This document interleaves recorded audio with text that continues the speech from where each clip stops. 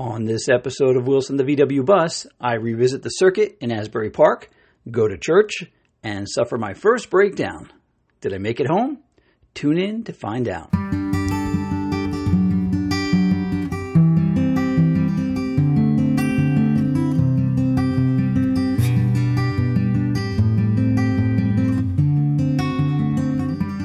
Hi everyone, it's Joe again, and welcome to the Wilson the VW Bus podcast.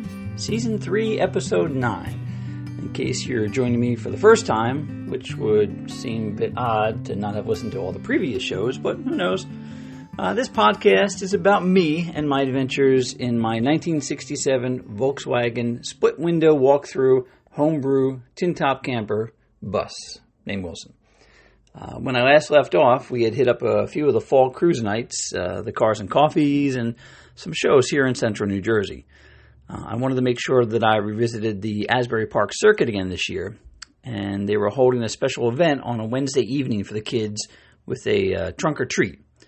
So if you're not familiar with trunk or treating, it's a spin-off of the American Halloween tradition where kids come up to the cars instead of the house with their Halloween costumes, and we give them candy. Most of the classic car guys will decorate their vehicles with spooky props and Halloween decorations, etc.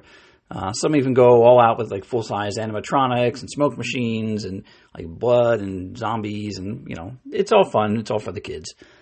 Well, the special evening at the circuit this year was being held on a Wednesday because they were able to get one of George Barris's drag cars, Dragula, for the event. If you're not familiar with George Barris, he's a very famous car customizer from like the 50s and 60s and 70s. That's the 1950s, 60s, and 70s. The Dragula car is a drag strip car built by the character Grandpa in the episode of the 1960s television show The Munsters called Hot Rod Herman. It's basically a race car built from a coffin. And it's neat. It's fun to look at. It's probably the most impractical thing ever, but it was fun to see it in person. So I brought down a bunch of candy, and my family met me there, and we had a terrific time. It was a real nice, cool evening. We had a great parking spot right in the middle of the strip, just a few feet from the famous Wonder Bar. Wilson was very well received, and I even found a few photos and videos on Facebook with Wilson that evening on some different sites. So the bus ran great in the nice cool fall air, and it was not surprising because Wilson's been running great for a few months now. So by the end of the evening, I was running low on both candy and my Wilson die-cut stickers, which I also gave out to the kids if they seemed interested. If a kid comes up to Wilson and he's like, "Oh, this is cool," and they like it, I'm like, "Hey, you want a sticker?" And kids love stickers. So I was going to need to resupply those relatively soon. So the stickers were reordered from Sticker Mule. Thanks to them for emailing me such a great discount code. And I should get them as a sponsor if I ever decide to make any money off this podcast stuff someday. Anyway, a few days later, I found a last-minute show that was being held at St. Stan's in Sayreville, New Jersey, which is a church fundraiser. So I thought, sure, why not? I haven't been to church in a while. So this show ended up being pretty big. It's their third annual show.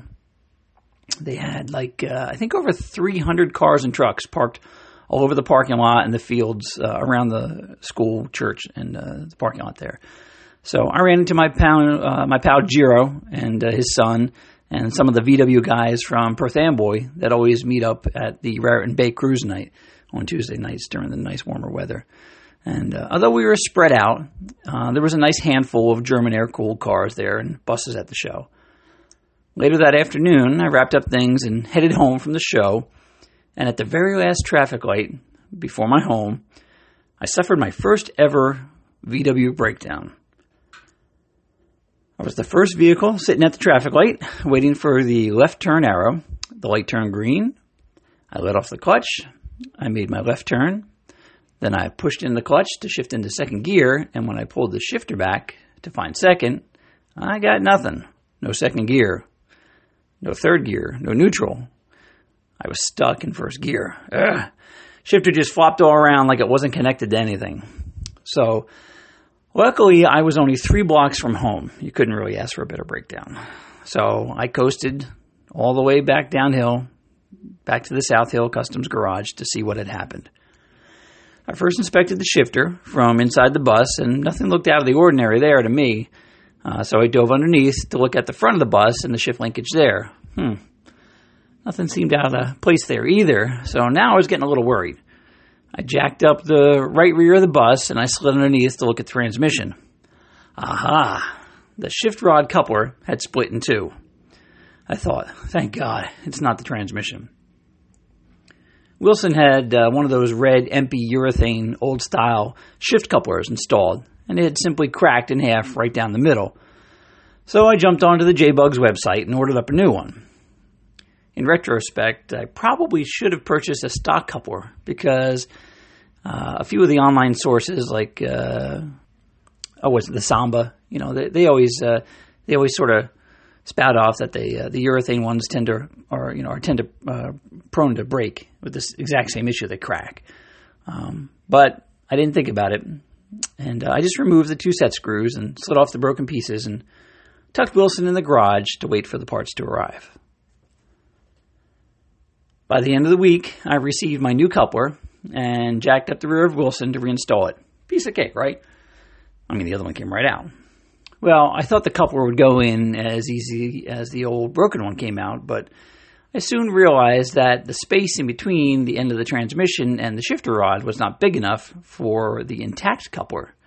And you need to climb back up to the front of the bus and loosen up the shift rod from the front and slide that bit forward, a little bit forward first.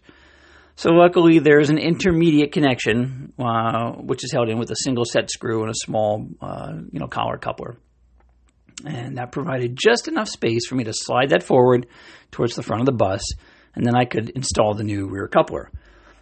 I also installed a new nylon bushing in the shift rod tube in the back to take up any slack, because the rod itself it sits in this big tube, and it sort of was bouncing around a little bit in there. So I already had the couplers, the bushings. So I slid the appropriate one in there, and then I connected everything back together and let the bus down off the jack stand. I jumped into the driver's seat, and the shifter was still in first gear, so far that was good. I pulled back, found neutral easily enough, and so I pushed Wilson out of the garage and into the driveway. And now it was time for a road test. So I started up Wilson, let him warm up for a few minutes, and then backed him out into the street, pushed in the clutch, first gear engaged, let off the clutch, and took off. Then I shifted into second gear, then third, and I could hardly believe this was the same bus. Compared to the past 2 years, Wilson felt like he had a brand new gated Ferrari shifter. All the previous shift slop was gone. Probably because of the new bushing, but I could easily find each gear as if Wilson was brand new again. I drove around the neighborhood with a giant grin on my face, and I was so happy that I survived my very first VW bus breakdown. Now, I know that to some of you, this might have seemed like a minor issue, and maybe not worthy of the status of first breakdown, but perhaps some of you might also still be sitting at that traffic light, still desperately rowing the shifter trying to find another gear. I sincerely hope that this is my only breakdown with Wilson, but I wouldn't put any money on that bet. I do cherish all of my adventures and experiences with Wilson, both the good and the bad. And to me, it's really what makes driving a classic vehicle such a pleasure. It's the journey. I hope that you all are enjoying whatever aspect of your vehicles that you find to be fun and exciting, whether it be restoring them, detailing them, or just showing them off to the world. I also want to wish all of my American followers a very happy Thanksgiving. Take care.